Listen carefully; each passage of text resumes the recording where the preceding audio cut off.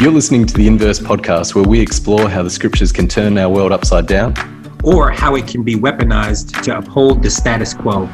I'm Drew Hart. And I'm Jared McKenna, and this is Inverse.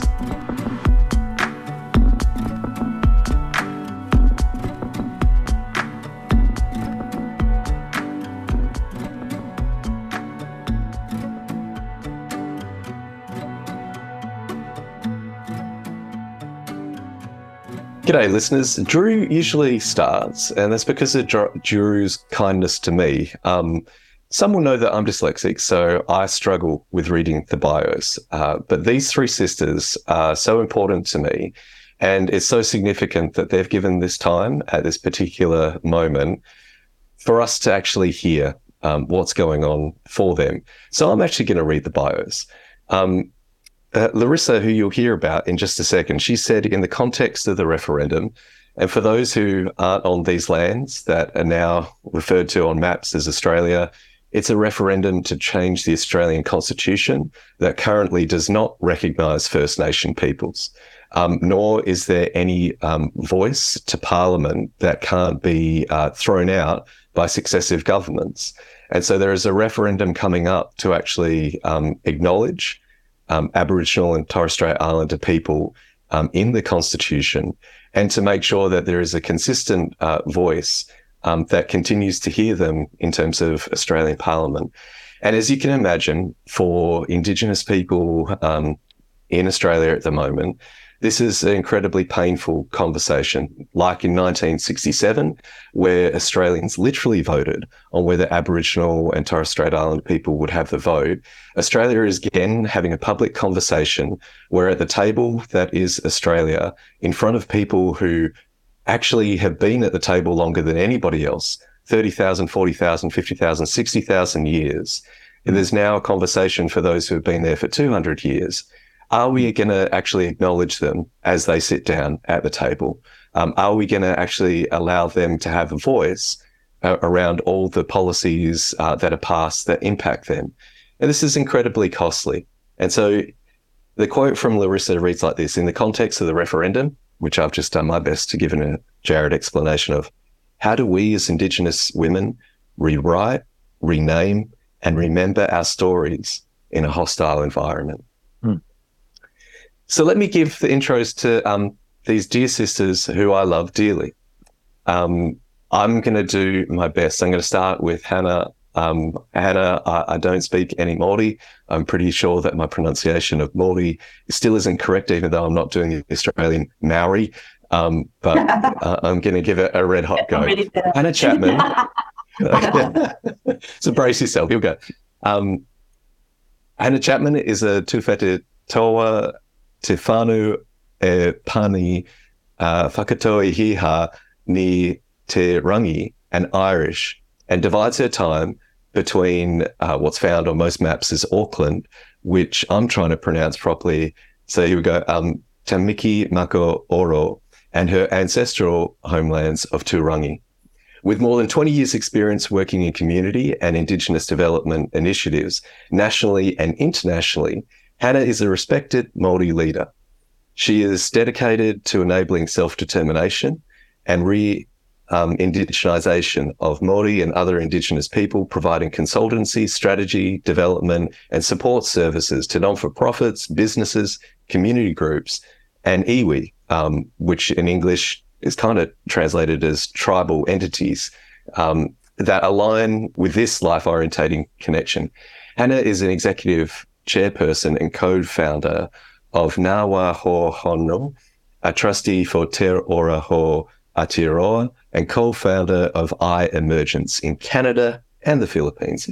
She is a representative of her whānau, as in family, engagement with the Crown at the local government entities in the only whānau treaty settlement in existence, and remains very involved with her beloved Hapu Ngā Te Turangi Tūkwa. Wow. Oh, you did so good. It did good. Yeah, good job. Okay. The Pākehā might get a pass for that one. There's still two bios to go. My dear sister, Sarah, or Raisera McCulloch, lives on Bundjalung country in the lands now called Australia. Her journey lately has been leaning into following the Jesus way while deconstructing and unlearning colonial misreadings of the Bible. She is a proud Pacifica woman and works to bring attention to her homeland of Tuvalu, which is under threat because of the rising sea levels. She is the founder of Indigenous Giving Circle, a philanthropic initiative created to decolonize wealth, working towards a reparations model of giving. Oh my goodness, my friends are so impressive. We've got one more to go. The incredible Larissa Minniecon. Now, it's not in her bio, but it's hard not to mention Auntie Sharon and Uncle Ray and all that they mean to me and so many of us. But it's not in the bio, so I won't mention it. So here's the bio. Larissa Minniecon is a Cubby Cubby, Gara Gara, and Amran and a Zendika Kez woman. I know I got that bit wrong, I'm sorry, who lives and works and studies on Gadigal land. She is currently undertaking a master's degree in narrative therapy and community work through the University of Melbourne. Larissa is a respected emerging Christian leader who has a rich ministry heritage with over 20 years of experience working in community development and Indigenous healthcare in remote, rural and urban Aboriginal and Torres Strait Islander communities nationally. Her maiden speech to the Anglican Synod can be found at a number of places, and I encourage you to go and look it up. She currently works in ministry with Aboriginal and Torres Strait Islander individuals and families across Australia and is based in Glebe at St John's Anglican, where she is part of the coordination team for Scarred Tree Indigenous Ministries. She is the chair of the Glebe NAIDOC committee and a sought-after speaker, consultant and educator. Friends, we have this time today with these three incredible women that we're incredibly thankful for. Thanks for being here.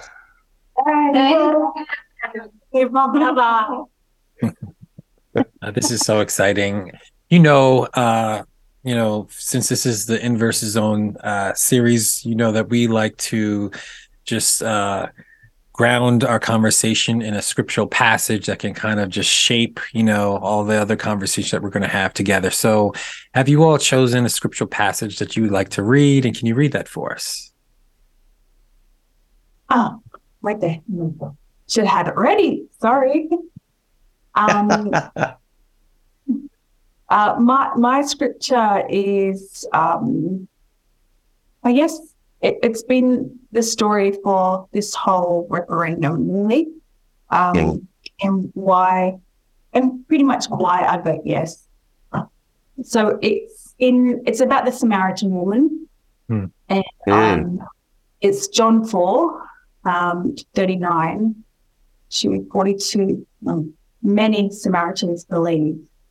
Many of the Samaritans from that town believed in him because of the woman's testimony.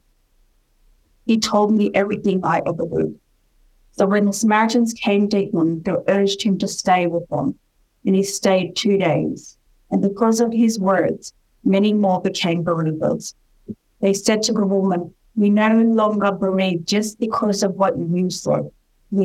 Now we have heard for ourselves, and we know what this man really is, the Savior of the world." Hopefully I'll go deeper into why that. Yeah, we're looking forward to that. That's good. That's so good.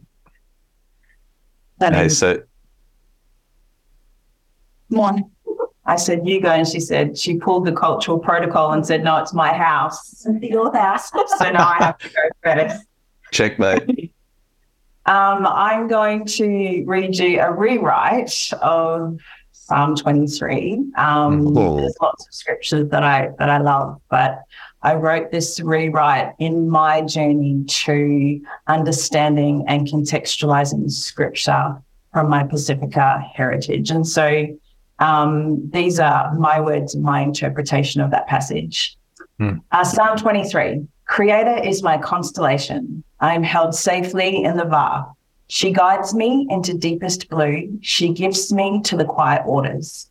She breathes life into my sails. She knows all the paths between the night skies. For her name's sake, she is beauty. Even though I am battered by the strong winds, I fear no danger, for you are with me. Your alofa, your grace, your stillness, they comfort me. You roll out the weed mats before those that have harmed me, and you serve them fresh fish, taro, and juice. But as you do, my head is anointed with coconut oil, and then mana overflows. Goodness, faithfulness, the wisdom of your waka still strengthen me, all the sunsets of my life, and I will stamp my feet. I will twirl my fingers. I will sway my hips, beat drums, and shout from the bottom of my belly under the thatched roof while the rain falls, as long as I'm able to practice.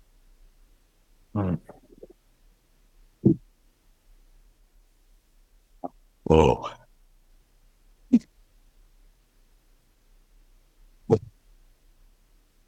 Hannah, did you have a particular passage that you want to lift up as we start? I do. I just need a second. From Jeremiah 6, verse 16. Stand at the crossroads and look. Ask for the ancient paths. Ask where the good way is and walk in it, and we'll find rest for your souls. I'm such a sook. I'm in tears already. Yeah. But the next question is, okay, try hold it together, Jar. Hold it together. As participants in the Inverse community, how has involvement encouraged, transformed your life and faith? Were your experiences in community, was it something that was liberating or oppressive? Okay. Yeah, that was a great question. I think that Inverse community came about for me at a really important time of my life. I think my first real experience with Inverse community was in the very first book club that was done, which there was a lot of participants in the book club from far and wide, and it was a global community. I had just started entering into spaces that were right from the get-go putting in cultural protocol, and Inverse community was one of those. I remember, Jared and Drew, you really encouraging Black, brown women to speak first, and that was non-negotiable as part of the way we communicated in that book club. And even though you put that protocol in place, I still found it really difficult to speak up. It took me the whole book club and maybe even the second attendance to really put myself out there.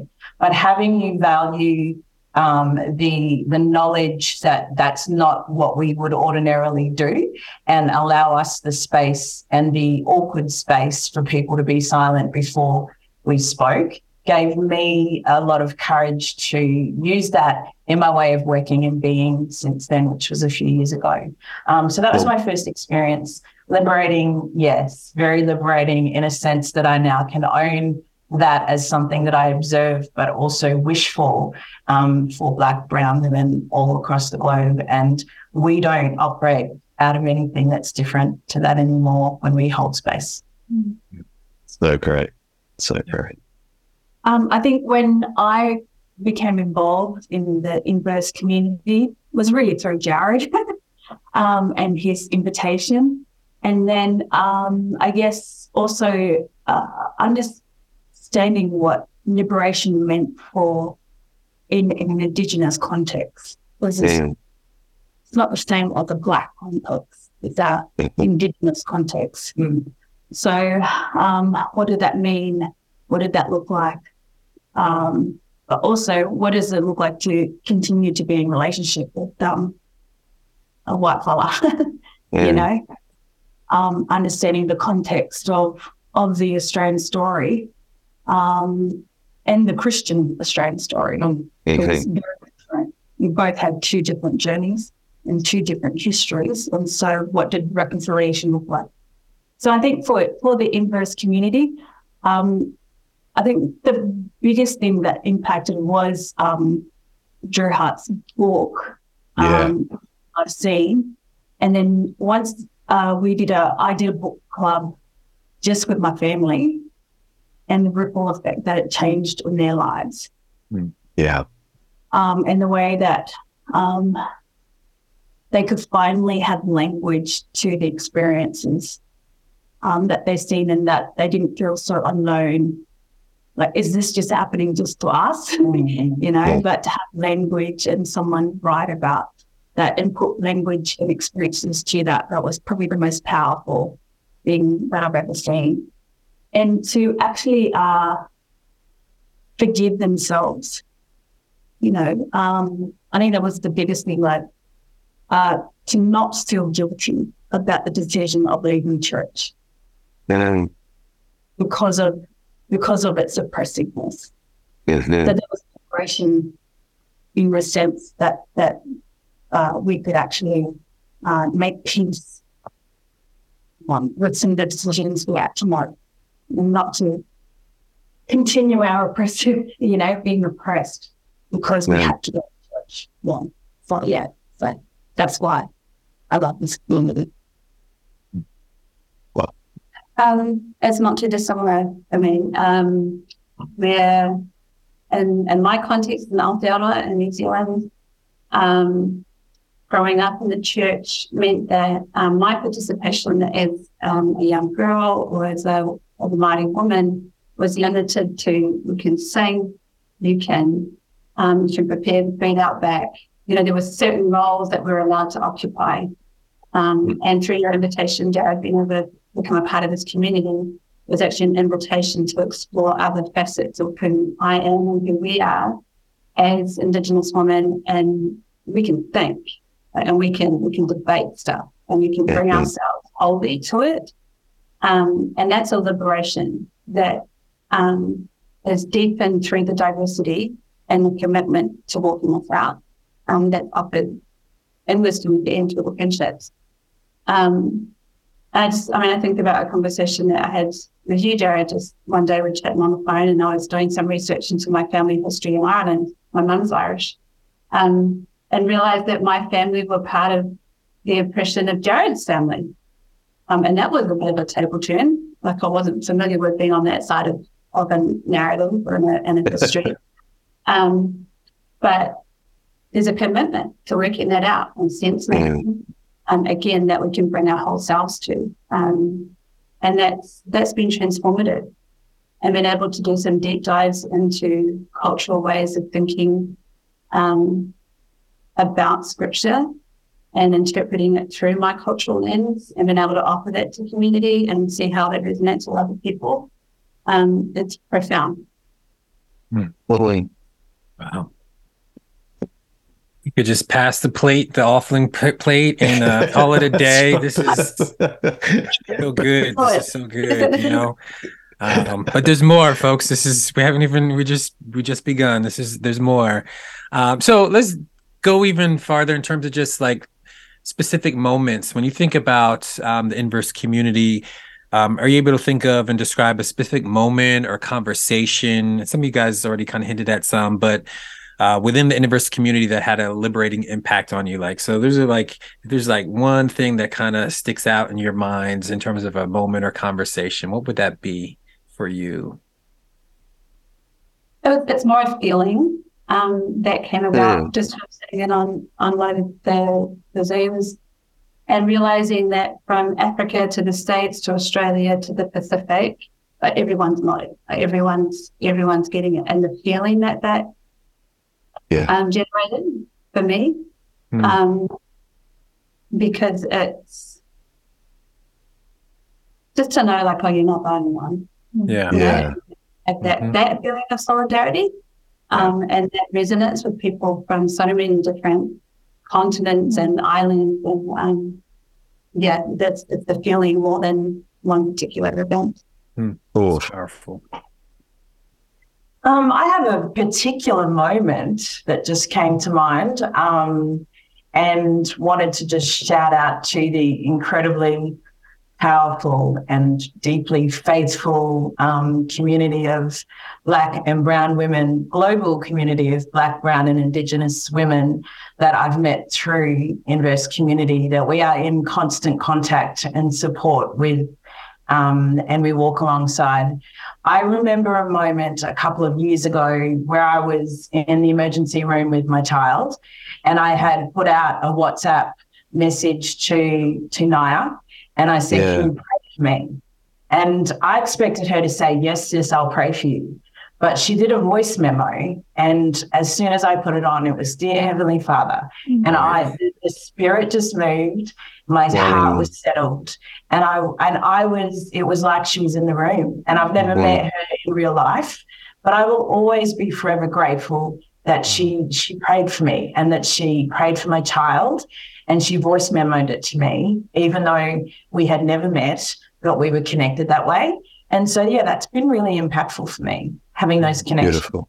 And one day we will reunion and retreat and rest, I'm sure. Pass that bucket around, yeah? That's right. That's right. That's right. Yeah. That's right. We have flights to buy. That's right. So when is the Inverse conference? Let's summit. For me, a bit like Hannah, there's been a lot of different moments, but I think what I really enjoy is, I guess the liberating moments is when we're having conversations in community, and the idea is that I can go back and listen to it again, and then, and reevaluate it for myself. I think that was really important, but also I guess this community forces me to have a global perspective. So not just an Indigenous perspective, but a global perspective, which is really important, because how do we reconcile that throughout indigeneity, and participate in the global movements in our indigeneity. Which is probably more important for me. Participate in all sorts of ways. Because it's not just about race; it's about how to be Indigenous in all spaces. Yes. Well, off the back of that, Rissa, are there particular practices or even beliefs that have expanded for you for all of you, in terms of what it's been like to be part of these international communities and hear from people, like whether it's hearing from Sami Indigenous theology in Norway, or from Carol in Kenya, or from Sarah in Turtle Island, bringing the wisdom of her people. As you've been a part of these conversations and in global Indigenous conversations, are there particular beliefs and practices that have become more expansive for you in light of that? I think not expensive, because I grew up in this space. Yeah. My parents, myself and Hannah's parents were part of the forerunners of expanding that view, through the World Christian Gathering of Indigenous people. So we kind of grew up in this sort of expansive space. But I think it was more like, I guess, understanding how culture, how culture and theology kind of clash in different spaces. Right. And and then how it clashed for different people, and then how it clashed for us. And then understanding that it was okay for us just to have our own space, and then it was okay for other, Black Americans to have their own space. But how do we bring that together? I think this is probably why this community is unique, because it's the bringing together without overpowering each other's stories. It's not the oppressive Olympics, Right. My oppression's more than your oppression, So it's trying to be careful that we all bring something to the table. And I think that's the key, because I love eating. Me too. But but if I don't sit at the table and eat the food, then I won't understand, what it is that they're bringing. And then we find commonality, like, you know, damn bucks, fried bread, whatever bread. You know, so there's these just in that one simple metaphors, so really it's about just trying to stay Indigenous in these spaces without bringing my colonial or decolonizing myself in these spaces. Safely. And one of the things to think about expansive practice. One of the things that we grew up in with these gatherings that Larissa talked about. So every 2 years we'd be in a different country, hosted by Indigenous people in that country, and it was purely to come together and celebrate and worship within the expressions that we held in our own cultures, and to celebrate one another as we did it. And that's something that we've continued in our own lives and with our own families, and we've continued to come together and to celebrate, and to share food and music and sounds and dance and whatever else. And it's something that we're really intentional about. And it's not that they're every 2 years anymore, but we try to do it as regularly as we can. Or where Larissa's having something here, then I'll try my best to come over to support her. Or, if it's online or what have you. There's that practice of coming together that is strengthened and maintained. What we have and growing it, which also is the challenge, right? But that's not easy. Yeah. To find resource or time when we've still got our feet firmly in our own community. Which is part of one of the challenges in response to your question. Like one of the challenges of thinking globally is whatever we're not doing with our own people, it was costing out the time, the energy, and resource that we can get to our own struggles and our own people. But to also recognize it's so worth it. It's not this either or, this false binary that we can sort out sometimes. Beautiful. But being careful that politics and oppression always shows its ugly looks when we're trying to do those. Always. We're always trying to change the patriarchy or the oppressor, because they're still trying to, maintain their power over our space. So it's not like, it's not without the bad, right? So like, even though there's good happening, bad is always there, evil is always there. Yeah. So it's not to say that this is like a airy-fairy, beautiful. To be honest, at every gathering, Australia was the number one where white fellas would turn up and want to take over in an Indigenous.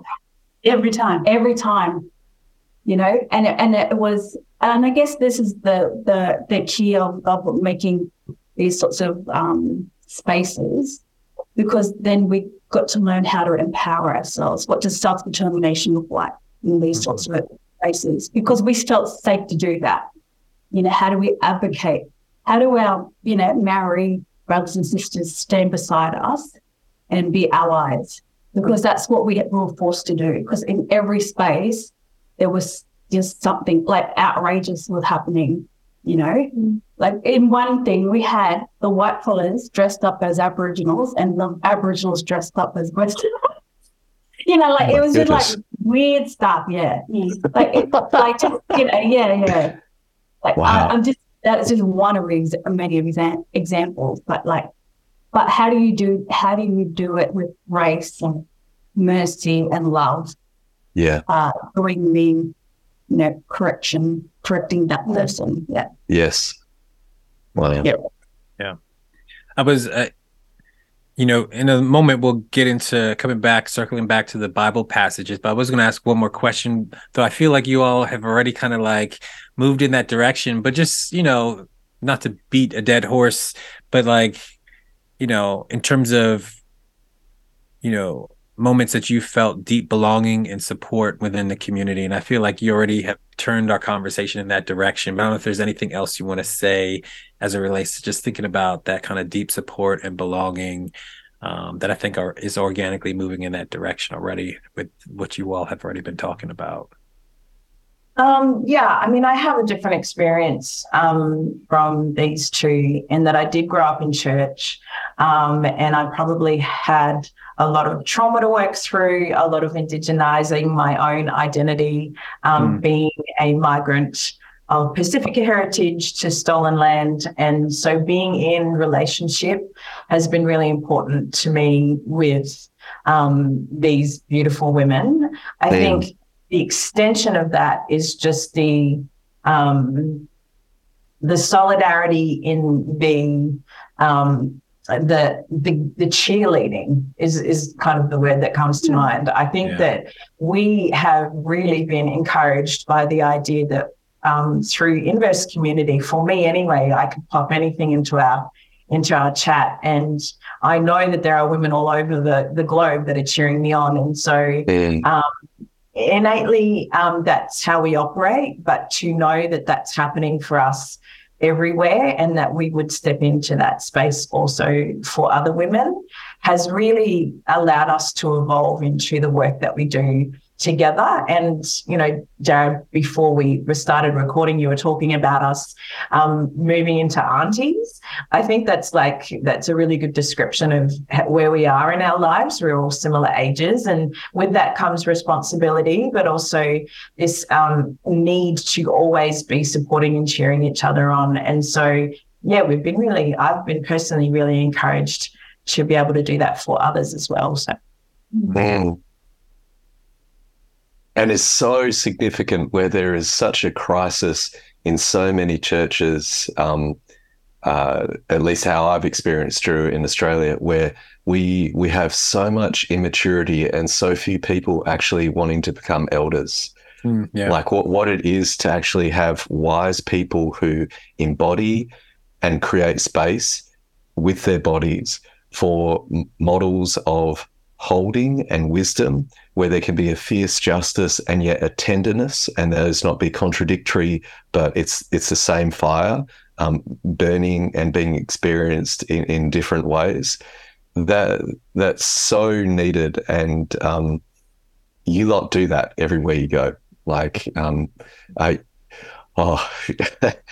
Raisera, Hannah, you should have seen Rissa on Noongar, Whadjuk Noongar land, and when she brought her at Bentley Baptist, and there was the warmth of Auntie Sharon, there was that pastoral like subtlety and tenderness, Auntie Sharon, and there was that deep gravitas of Uncle Ray. There was this sense of like, whoa, here is the word of God. And you had all these white Baptists on the verge of dancing. It was fantastic. Like it was. I cannot believe a word you're saying. I don't want to say it. Not about you, about the white Baptist dancing. Beautiful thing about Larissa is that she's extremely fluid in the way that she travels country. She has a really invitational spirit. So I know that she was on land that formed her as well, and also formed me on Abuja. But you're right, she invites people into something that is a third space. It's not the same space. And we love supporting that and love that about her and her leadership. Thank you, God. Hey, well, as you carry that and invite us into spaces that expand ourselves so we can see ourselves and see models of ourselves as futures holders of those to come, would you open up those incredible passages that you brought us to tears? We'd love to hear what they mean to you. Or we could feel what they meant as you read them, but each one of them was so knowing you all particularly, what you chose, I can't wait to hear what you have in terms of those passages. So whoever wants to start in whichever way you want to do it, we're on the edge of our seats. I think the Samaritan woman for me is a liberating story, but it's the story of creating catalysts for a community. And also a catalyst that is female, that is Indigenous, that is brown. And so I think in times of this any hostile environment, is how do we create stories around women, Indigenous women, and I think Jesus did it so beautifully. He really sat in the intersection of the well so beautifully. Talking about politics, talking about race, talking about gender, classism. He sat in that, and he did it so well through the metaphor of water. And we talk about this all the time about, what does good water look like for our communities? And most of the time it is through the eyes of a woman, who are Indigenous women, who bring that water to our communities. They are the wells of our communities. And so, just in terms of this referendum, like the people who are carrying this referendum are all Aboriginal women. So like Megan, Professor Megan Davis, Auntie Pat Anderson, who are part of the architects of the voice. A lot of our women senators, so we look to them, for their leadership, but also because we want some of that water that they all have to offer, and but in the same token, we also need to offer that sort of I guess that question that how do I change it, so that I'm not always extracting from you, but I become the testimony of the change to my community. Wow.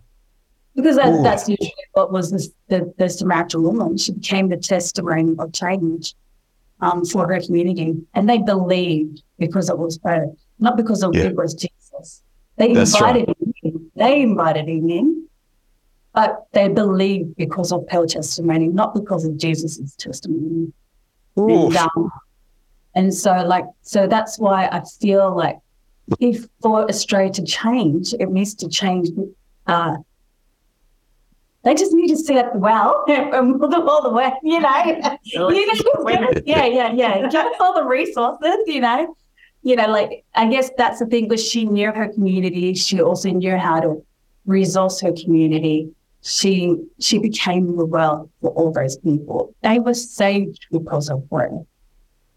And so what does that say? What we can do in the practical sense? Yeah. But the danger of it is the colonized view of the scripture. Go there. Go there. Yeah. Where, the church is saying, I am, it's descending out, replacing the woman with the black man, replacing the theology that, I am the one to save you in my community.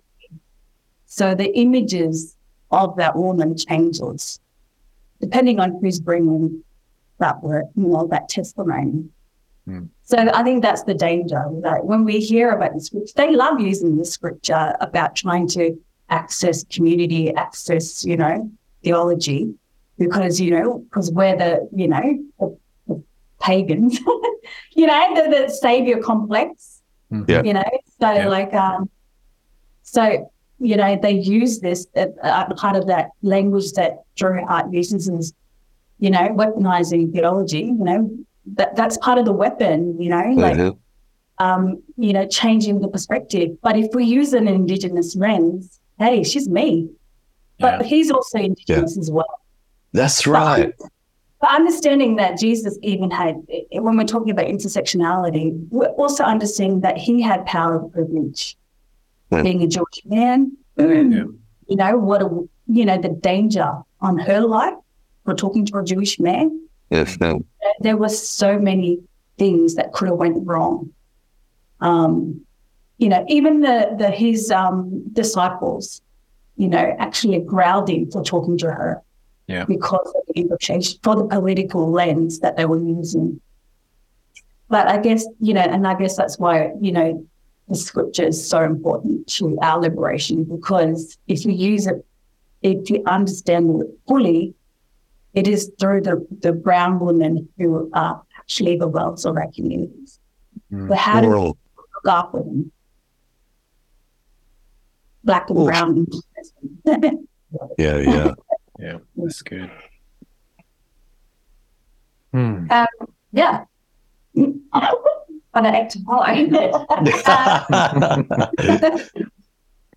Yeah, my the scripture that I shared is it's a comfort to me that, you know, the bit before it where it's talking about are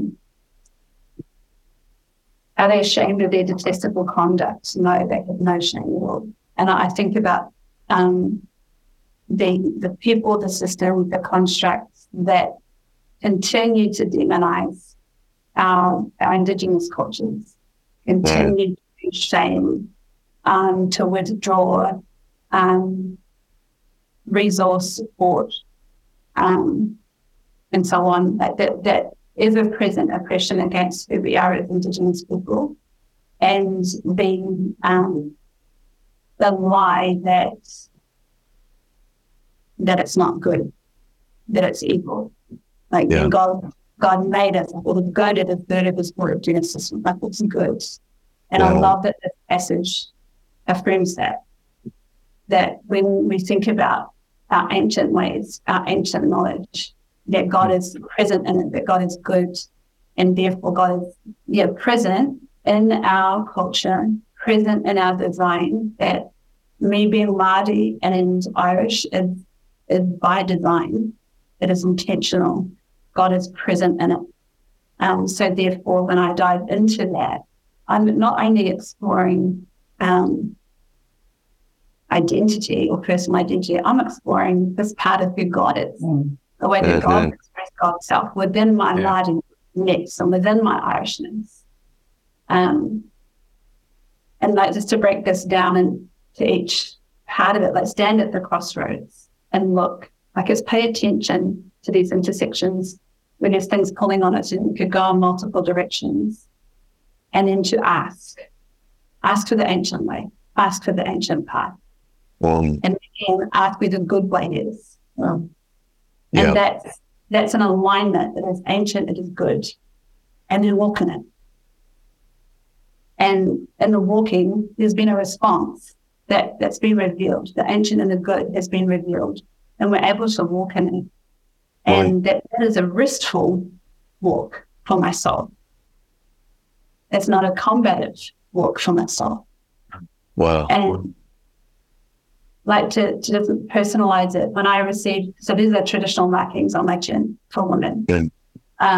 And it's speaking to my status in my family and the responsibilities that I have in my family, and that I have accepted the responsibilities that they've given to me, which is why I'm not a lawyer, but I find myself in meetings about a treaty settlement and getting our land back and all that. But that's what this is talking to.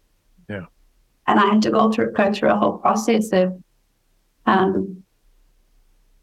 addressing some of that default thinking that it isn't good, or like what am I going to say? What's the response going to be if I walk into a church and someone comes at me, or if I walk in, whatever context.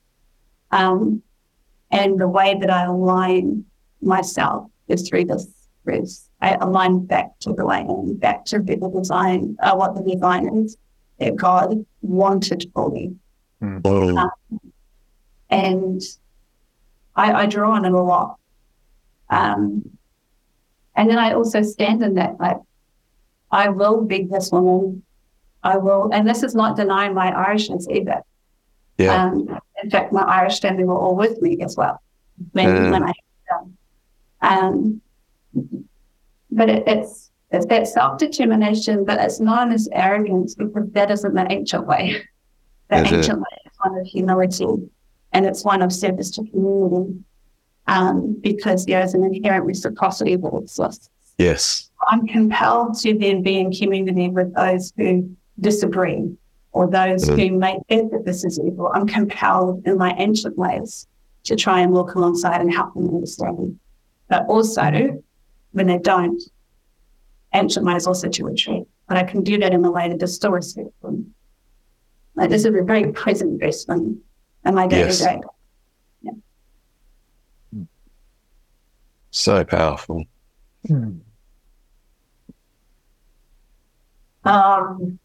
One of the traditional ceremonies in Tuvalu is whakele, and it's a dance that community does to communicate with each other. And it's a dance that starts very slow and then repeats itself. And then after a while, it gets faster and faster. And the messages that are sent are messages of great importance from community to community. Sometimes they're messages of conflict resolution. Sometimes they're messages of celebration. Wow. The thing that I love about the Psalms is, for me, it's about praise and lament, but holding both of those tensions. And we talk about being Indigenous women in a hostile environment, and we often talk about longevity in this environment. The reason why I changed the words of Psalm 23 was because I needed to be reminded that Wait. Raisera, did you write that? I did, yeah. No way. Yeah. That's phenomenal. That's your translation. It was my translation. Yeah. Oh my good. Like, that's really important to say at the outset, because it was exquisite. I mean, all the passages you're talking about are so powerful. All the ways you're talking to them are so powerful. But what you did in actually enculturating, decolonizing, and actually indigenizing, it was so incredibly powerful. So the next question is, because people will want to be able to access it, we've got to make sure that there are ways that you're enumerated, you're referenced, and people can give thanks for the community that has formed you when they read this. Because the last thing we want in quote unquote progressive white Christian liturgies is for this to be read without any reference to you. It's really, really so we'll come back to that. Sorry to interrupt, but it is exquisite, honestly. Like, so beautiful, so beautiful. That's nice of you to say, and thank you. That's an important conversation to have.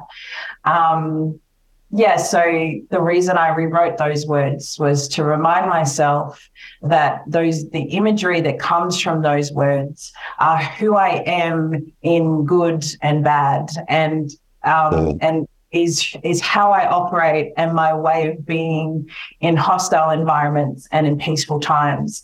And so Polynesians know how to celebrate, we know how to communicate, and we know how to praise. And so what I do for me to be part of this community on this land is to remind myself of the ability and innate depth of my faith to be able to praise through those moments.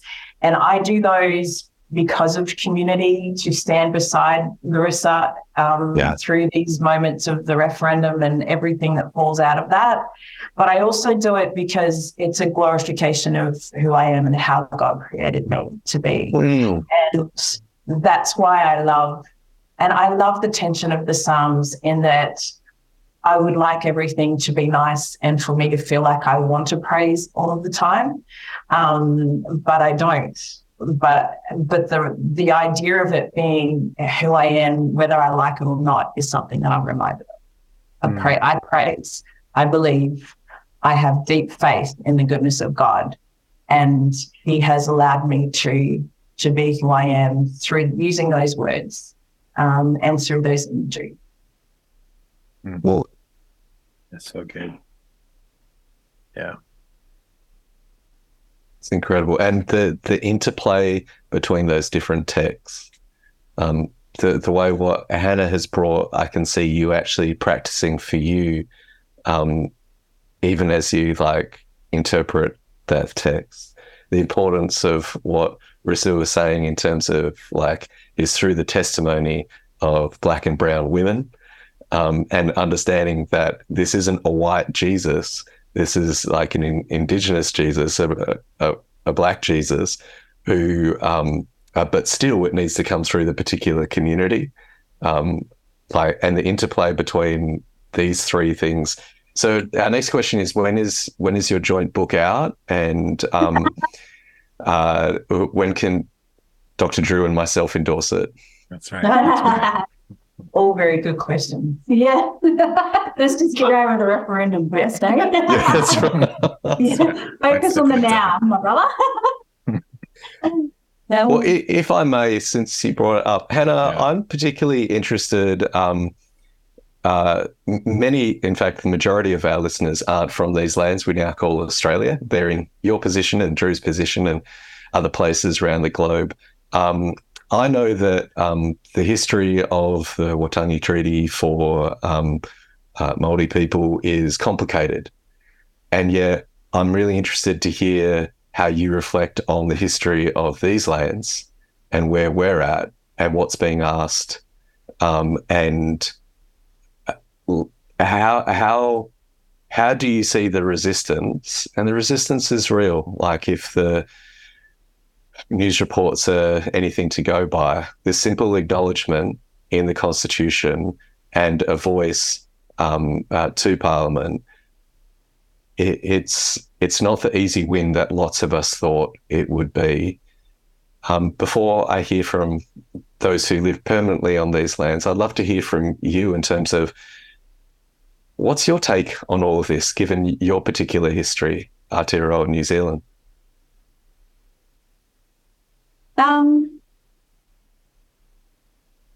So at home, even though we have the treaty, and for those who don't know, the treaty was signed in 1840, and it was, in short, we talk about principles of the treaty, and it's things like active protection of our sovereignty and our self-determination. That I don't want to go into it because it can get really deep in the point of this referendum. But the same behaviours of resistance that I see here to the referendum exist at home.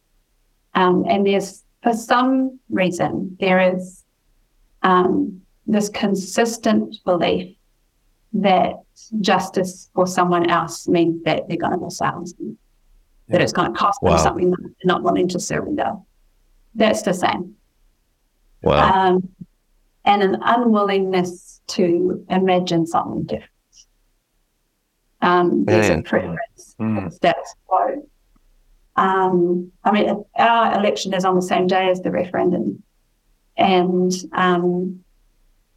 it's the worst that it's been in terms of using Māori as a political football, throwing us under the bus, and campaigning a campaign purely based on let's not have Māori being who they are. That's essentially what the campaign's about. And then what that emboldens in community, like it's the same thing that we see playing out. What's interesting to me in terms of response to that is also consistent. So to use our political landscape again, at present we have the Māori Party, who are the representative independent voice in Parliament. Their whole campaign is wrapped around the slogan, a new Aotearoa. And they have asked people, what does it look like for you? What is causing new Aotearoa for you in New Zealand? And it's a visionary campaign. And when you listen to people like Larissa speak and Uncle Ray and Auntie Pat, visionary. Yes. They're imagining a different future. There's a willingness to go there. There's a desire to go there. What could be possible? So while we have this consistent messaging and resistance, we also have consistent messaging in what could be, and what could justice look like. And in our context, we can talk about unlegal treaty. which is different. Here, there's a whole lot more innovation that's possible. And I think it's an incredible opportunity for, as a country, to connect to finding a response to that question And so, again, return to those ancient paths. 60,000 years is a long time. My goodness. There. Lord have mercy. Beauty and it is for the benefit of all. Yeah. Who's out? We're next. What's underpinning vision? No one missing out. Well, yeah, I mean, I think also understanding, the landscape here, because originally, in colonizing Australia, they also colonized New Zealand, so they were part of the same. I mean, we share a relationship in how we were colonized together. Mm-hmm. And so I feel like, but I think it was the act of saying that it was terra nullius, so we did not exist. So terra nullius was claimed over this land, and it took us till 1992 to actually stand terra nullius. So I was, when I was actually, there are Native people here. Yeah.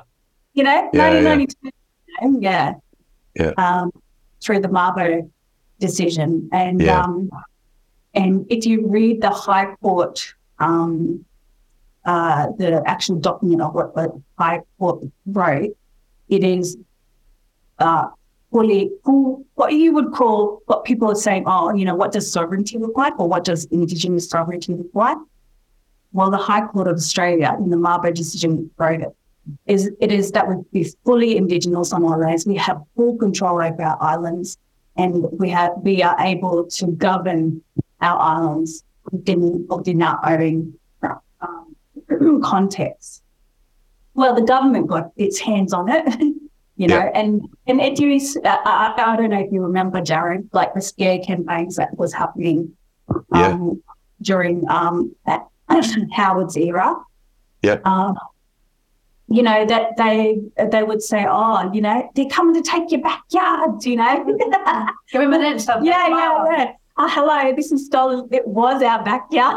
You did sell it, and so like put it in context there. Yeah. But it was like, again, it was horrible for them, and then I feel sad, like I'm not going for it again. The Liberal government doing it all over there, but this time using an Aboriginal people. And I think understanding that, there are two Aboriginal people who are, in the No campaign politically, not grassroots. So I'm talking about, what we call black batting. And I think it was, she did one of the senators did a speech to a room full of white people and Liberal voters, so a bit like your Republican parties, very conservative, highly rich. And she just said, colonization didn't happen. We're all right, and just said, we don't need any handouts. We don't need this. We don't need that. It was the ripple effect of what she did to our young ones, to our that like just listening to her and trying to make peace with that. We couldn't, it was like Candace Owens on steroids. Right, that's what I was thinking of. I was thinking of Candace Owens when you were saying. Yeah, but on steroids, It could get worse than that. That's scary. Yeah. But this is a politician, Drew. This isn't just like a public head. Right. And so it was like, how do we, because she's Aboriginal, like how do we do this, and then you have the outside voices asking, what's your opinion on this? We were just trying to deal with what she just said, like how do you make peace with what she just said? And so it was the best thing that we did was to get Lisa Sharon Harper. I just said, Lord, what do I do? He said, just talk to Lisa Sharon Harper. And so that's what I did. Yeah, We just had a live, literally the next day, we had a live Instagram interview, just had a yarn. And the way that she put it in perspective within our faith, within justice. And I think this is why I'm saying why the Samaritan woman is so, because it takes a Black woman to tell you what peace looks like, what justice is like. You know, it takes another Black woman to tell you how to look after the community, how to name things, how to put language to things. That's why she was our well in that time. Wow. You know, because we could, the shift that it helped us make, or helped me, you know, it wasn't anybody else, it helped me, you know, and I know I'm a well to a lot of our women. That's right. So it helped me shift. And so, you know, pulling it out, you've got your card revoked, you know, declined, you know, but it's the process of getting to that point where you can have power in what you say now. When you say these things, there needs to be authority, but it takes time to get that authority. It takes language to get to that authority. It takes prayer, and spirituality, and community to get to that authority, to stand in that authority. And so, again, you know, it took another Black woman to do that for us, without understanding the whole context of Australia. Yeah. But she understood the feeling, what it feels like. Yes. You know, what it feels like to be released also some places like this. So that, I don't know if I went on a tangent. That's all I ever do. Tangents welcome. Which one? I'm curious. I was gonna ask. I'm curious with this referendum because at least what I read online, it seems like there's some aspect of truth telling that's supposed to come as a part of this process, right? And what's truth? And I was curious about how would you describe the church scene in terms of like how are churches engaging with truth telling and not truth telling? Are they the biggest obstacle in this process? Are there some that are some truths? That's how I feel. I feel like it's exposing some real truths. Yep. Yeah. Doctrine of discovery, like it's got to be all embedded in that. So I'm just curious, like what's the landscape of the conversation and what needs to happen as it relates to churches doing some truth telling themselves? Yeah, look, so when the Uluru Statement was, so what happened, just a very quick, background to the voice. So it's always been voice, treaty, truth.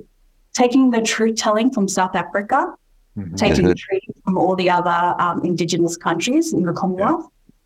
And the voice was an element very similar to the Sami Parliament, and but an element that is actually very innovative. Already have advisory elements within Australia in race, so it's nothing new. It's just that it's a very specific voice to Parliament that is for Aboriginal and Torres Strait Islander people. So it's just speaking to legislation, really, and advising on legislation. But and Drew, just to make Rissa, to make explicit, voice is just that. They don't have to listen. Right. Like, that's what I picked up. Right. It's literally like it's just a small step in the right direction. It's not even going where there's it needs a bunch to of go. politicians who are going to go, no, that's all it is. But at least to be heard, right? To bear witness. Right. Yes, it is a witness. Exactly. That's right. It is, and exactly that. It is a witness to being able to be the Samaritan in that space. I know what's happening in my community. Let me advocate. Let me tell you what's actually happening, and I can make the change within the community that belongs to me. Because understanding, the vastity of Australia and the remoteness. it's different for someone who's in the urban setting to who's in the rural or remote setting. Wow. So it's just saying, when you're making a decision on, federal housing, well, let us have a say in that. Right. It's going to be direct, direct impact. And that's huge. I mean, I don't know, like you think about the early post-colonial thinkers like Spivak, can the subaltern speak, right? I mean, it's just literally cutting out the middleman and all the other voices and allow people to speak for themselves and bear witness and do truth-telling directly. That kind of prophetic witness in space. Even if people don't do what's right, there's something powerful and unveiling, and it's going to do work in the long run, right? That's right. And so it is only one step, and people should not be freaking out about that. But certainly, it can do more work than people probably even imagine in the long run, right? If that truth telling is happening in spaces of power where they have their own myths, right? That they're so used to telling themselves. So yeah. That's why it's so powerful putting it into the Constitution, because it can't be changed. Can't be changed. That's right. It's because the people voted for this, not the government. That's right. Yeah. And so that's why I think the element of truth-telling. So when the Uluru Statement of the Heart, it was a gift to the Australian people. Presented it that way, that this voice, this Uluru Statement of the Heart, why do we want the voice? The Uluru Statement of the Heart tells you why we want the voice. It's because we are so oppressed and we don't have a voice to change the oppression. And the time has come where we want to stand in that space, where we want to advocate for ourselves. And so, but the position of truth-telling was a gift to the church. Yeah. And if the church doesn't want to take it up, then, what are we doing? What are we doing? It says, but it really highlights, like, one of the things that Mrs. Sharon Harper said, it highlights, like the detail, I guess, the data that we need to change, move forward. Yeah, it's data. Yeah, it's data. I just going to paste up the data. Yeah. And it helps us locate not only ourselves, but where the churches are. Yeah. When those responses coming in, that's the data. Yeah. Oh, this is it's the climate of what's going on. Yeah. Exactly. It's very revealing, the climate of the church at this point in time. Yeah. And no different to perhaps what had come out after George Floyd or 2020. The church is quick to weaponize the argument around race. It's quick to weaponize the argument around division. The theologies that are embedded in the church for certainty and the ideal, like the idolation of certitude, is very present. And what we're seeing, I think, is a real silence that we would have hoped that there could have been recognition that it was a gift for reconciliation. Not unusual, but also, still painful. It's still painful, right? Still painful. It doesn't matter. I mean, as you were talking, it was, King, he's like lamenting about his just lament of the white church. This is in the 60s. It's not that it was new, right? But it still was painful for him to watch the moderate church, not the right-wing hardcore, but just even the moderate church just remain silent and irrelevant to what was happening all around. And I think, it's painful when you have deep belief of what the church ought to be and who we've been called to be, our vocation, right? Yeah. And Drew, to take a Kingian metaphor, I think what our sisters are making plain is that there are lots of thermometers at the moment actually reading the heat and few thermostats. Instead of actually changing the church, changing the climate, instead the churches read. I mean, here's what I would offer, and I'd be interested to hear my take on the referendum and churches, is churches that have prized being relevant to a colonial consumerist reality want to be relevant to everyone, including those who want to prop up that reality.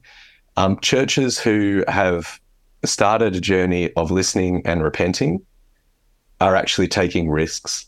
And it's not always the quote unquote liberal denominations, but there are some conservative places. And because there are people in their congregations who are First Nations people and they love these people, and because of the tenderness and the real fellowship, those places are actually hosting like yes events and that kind of stuff. But it's when you have structures that are completely hierarchical and autocratic within churches who don't have an agenda that is sensitive to that, there is no possibility for the voice of sisters and brothers who are on the receiving ends of these realities to be heard at all.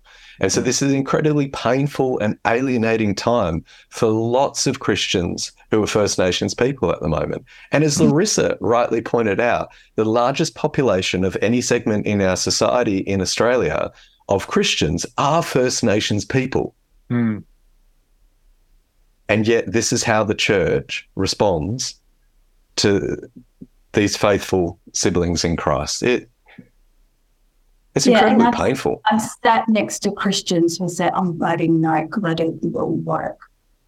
And I'm saying, but it's not for you to experience the actual outcome. Right. It's actually not for you. And all you have to do is write, why yes, and why yes, and walk away. Yeah. And walk away, that is the extent of your Indigenous justice. But what happens after the vote or after this, that's when it comes into play. We get to have, that's where our self-determination, what it looks like, comes in. But it will never affect your life. Right. Like Christian can. Because, because you get to, opt in and out of this. Right. And it will be the opting out that he probably will. Right. Yeah. I was going to say that's the hypocrisy of community argument. No, we don't want special treatment. Yeah. And there's special treatment for those guys because we're all one. Yeah. All that verse in Galatians, they're always popped up. Like the irony that like our unity is in Christ, and so the question is, where is Christ found? Christ. That's right. And Christ is found amongst those who are hurting, those who are on the underside, those with their backs against the wall, as Drew Hart would remind us, quoting Thurman, that you cannot have a unity in Christ that isn't also a unity with those who are hurting. And that's what's lost on the church at this moment, because they want to play chaplains to empire because they feel their relevance is slipping, instead of be found on those ancient paths that Hannah is calling us to. Yeah. I don't know why. No, you go ahead. Oh, I just wanted to add, and they want to determine what unity is defined by. Yeah. So I don't think that they would argue that they're not unifying or, presenting unity as an option, but I would like to decide what that looks like. And it doesn't necessarily look like voting yes, because for me it looks like something else. And so I'm fresh off of reading James Cone's last chapter of God of the Oppressed, where he makes the argument, right? Liberation precedes reconciliation, which is the same thing, right? The kind of unity that they're talking about is this empty, spiritualized, domesticated reconciliation unity where all the means, the structures stay the same, the injustice stays the same, the power differential stay the same. But if reconciliation and unity are dependent on liberation, right, first, and justice, right, and a transformation of the entire society so that shalom, right, can actually flourish, then it's a completely different framework that we're talking about. And I think that that is what it's just another Christendom or imperial domestication and distortion of the good news of Jesus that I think we've got to confront one more time. But what I was going to say earlier, though, is it's so fascinating. Like when I hear you all talk, right? Like, come on, Mario. Now we got to explain to everybody. See, nobody knows. Now I got to explain that I have a Mario hat on because Jared has Luigi. But anyway, but what I was going to say is it's interesting, like how I hear you. So I'm listening to you all talk, and like I'm like, yeah, I can't believe these white people would do all these terrible things. And of course, like I'm sure, like Sarah and I probably like, but in our own country, like we're just so accustomed to like, yeah, of course, like they have no imagination. But it's somehow I expect it to be different for like other folks, right? So I'm like moved, like, you know, like, how could they not imagine a way forward, right? How could they not dream and be courageous? And yet, you know, I don't necessarily have those own expectations in my own land, right here on Turtle Island. We've just become so accustomed also to the same thing. But the fact of the matter is it's always possible, right? And I think that people do need to be invited into a more dangerous imagination of new futures, right? Of God's dream for us, for all of us, globally and locally in our own lands that we're upon. And so I think that it's important work. I'm encouraged by the work that y'all are doing. I'm encouraged by your moral clarity and vision and inspiration.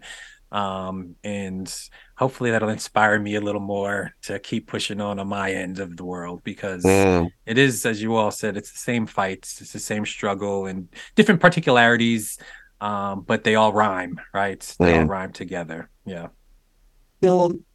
I'm tempted, but I won't. But I'll just mention.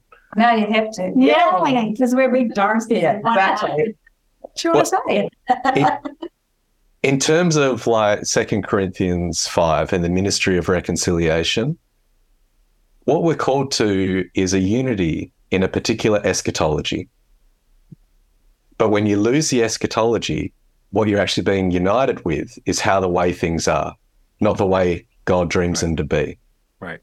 So our unity is in Christ. Christos as in Mashiach, as in Messiah, as in the Messianic age, as in the world as God desires it to be. And it comes through a crucified one. And so the only unity we have is with the one upon the cross, whom has renamed us and united us as a people who don't crucify, but work in a power that raises people from the grave. That's our unity. And the ministry of reconciliation isn't bringing people together in this flat reality so we can get on better as the world works at the moment. It's being found in Christ that we are new creation. And whenever somebody is found in Christ, new creation, as in the world that God longs to be, the healing, the shalom, the right relationship between all of created reality, that is... We say yes to that in baptism. We say yes to that in discipleship. We say yes to that, and we're created in and brought into a community who is living that. All this talk of unity we hear from conservatives, they don't want Christ risen from the dead. And this is a kicker line for me. From now on, we now no longer regard anybody from a worldly point of view. Though we once regarded Christ in this way, we do so no longer. As in the Christ that we longed for was a Christ that looked like the world's expectations, ones that come with a sword and will unite people like the Roman Empire does. We no longer consider one another like that, though we once hoped for a Messiah who would be like that. If we see Jesus clearly, we realize that the only unity we're called to is an eschatological unity. It's unity with eschatology, and the eschatology is God's peaceful kingdom, and that is a challenge to how everything works right now. So that I don't think there is a way that Christians can't vote yes, with the exception being Indigenous people who are so frustrated and are lamenting so much that they feel that the yes is so little that they reject it because they want all the things that are actually due. And I'll end with my 15-year-old Winston and his wisdom, responding to a particular politician, Australian Aboriginal politician who I've worked with on some campaigns. And she's saying no because of it's so little and she wants so much. And my 15-year-old says, you can't win the grand final. You can't win the whole season unless you win each game in the lead up to the finals. And I think it's important to say that this yes is just one game. It's not the grand final. It's not the big picture. It's not the kind of healing our nation needs, but it is the game that's in front of us that means that we can keep playing to reach that dream that we hope for. Amen. I love that. Thanks, Raisera. Because I feel like if we focus always on the crucifixion, we'll forget about how Jesus lived in his community and in his life. Yeah. And I think that's the focus of being Indigenous, because he lived his indigeneity fully within his culture, within his identity, and how he, traversed all these politics and justice and injustice to finally deciding the only way that I'm going to save you is with my own life. Wow. But I just feel like, but he lived. Yeah. That's right. He lived a beautiful life. That's right. Rich. And so I understand, I'm so grateful for the life that, the crucifixion on the cross. I'm also grateful for the life that he lived.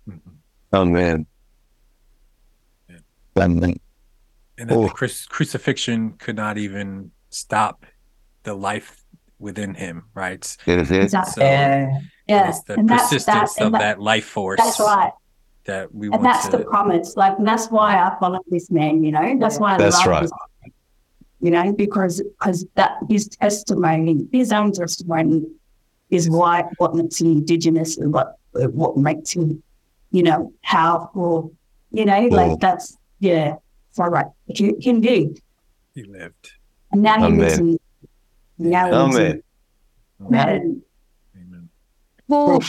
I feel like we probably want to start wrapping this up, but I do want to give you all each no, this has been, I could do this all day, honestly. That's right. Incredibly rich. But I know we've got other folks that in a moment would love to have conversation with you. But I definitely want to give each of you an opportunity to just have a last word on what you want to maybe share, reflections, aspirations, hopes as this referendum comes, whatever you want to say to kind of close out our thoughts together.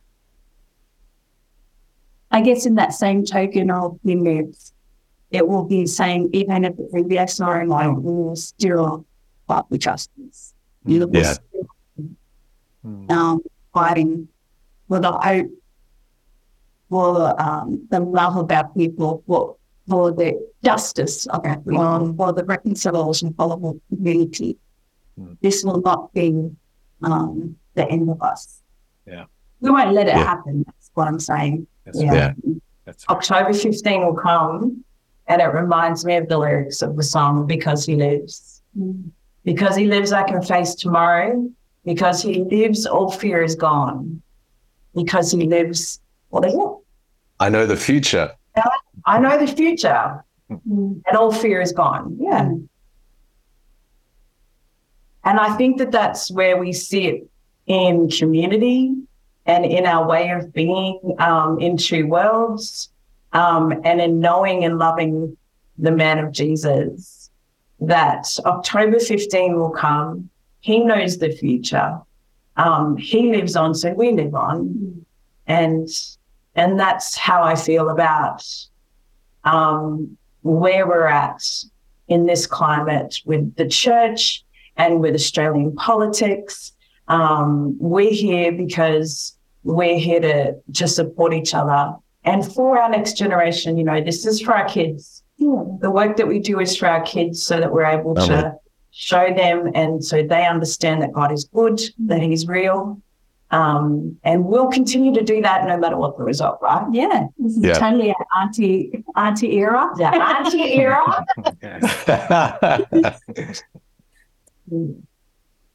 Just the only phrase that comes to mind with the rentals. Like we direct us all the white Australian church, like be of good things or what giving to those that are still in generations on from now. Mm-hmm. Yes. What do you say now? And that should be life oriented. It's not about today or many days, but it isn't. It's about some generations. And I'd hope that having Larissa, my sister, I've known each other since I was 16 years old. And then the gift that Larissa and Uncle Ran and Sharon are to me and to my children and to my family, that they have in their generosity and in their love impacted us. So their ancestors, not just of their own people, but to mine. And there's so much beauty in that, and that's made possible because it can be. Yeah. Because there's a good way, an ancient good way, just walk in it. Yeah. Like it'll come, it'll unfold, just walk it out. Yeah. And that's the daily commitment. But when you get to hang out with people like this on back around her, I think if we just, as a church, remember it's the little thing. Yeah. Like it's the small thing from the game, right? Just like, okay, just walk it out. Walk it out. Yeah. Well, we're so thankful that death can't hold you sisters back. We see resurrection at work really clearly in your lives, and we give thanks for it. We're going to press pause for those who are on the podcast, but for those who contribute to Inverse with the Patreon community, we're going to open up for question time now. So just to say thank you so much. Maybe would one of you be willing to pray for our listeners before we close out this bit? Anna. This one, yeah. Lord, Heavenly Father and our Creator, we are so grateful that you have created us in your image. We're so grateful that you've given us the strength to live out that image. And together we want to acknowledge in this space that we glorify you and that we're grateful in the things that we say and do. God, I pray for those that are listening to this podcast, or that one person that might have needed to hear and be encouraged by the stories that we bring. For your spirit that transcends sound waves and moves in ways that we won't understand in people's hearts, minds, and spirits. We thank you for this time. We thank you for this time and moment in Australian history. And we ask, God, that you just bring the wisdom and knowledge that it takes for our people in this country to understand your goodness and be secure in the knowledge that you hold our future. And we pray for those that are part of the Inverse community and beyond, that they be blessed abundantly, that they know you and that they feel you in their everyday. We ask for this in the almighty name of Jesus. Amen. The Inverse podcast is proudly supported by you, the listener. And if you want to join the revolutionaries who are helping us have conversations about how this ancient text can still turn the world upside down, why don't you head over to patreon.com/inverse.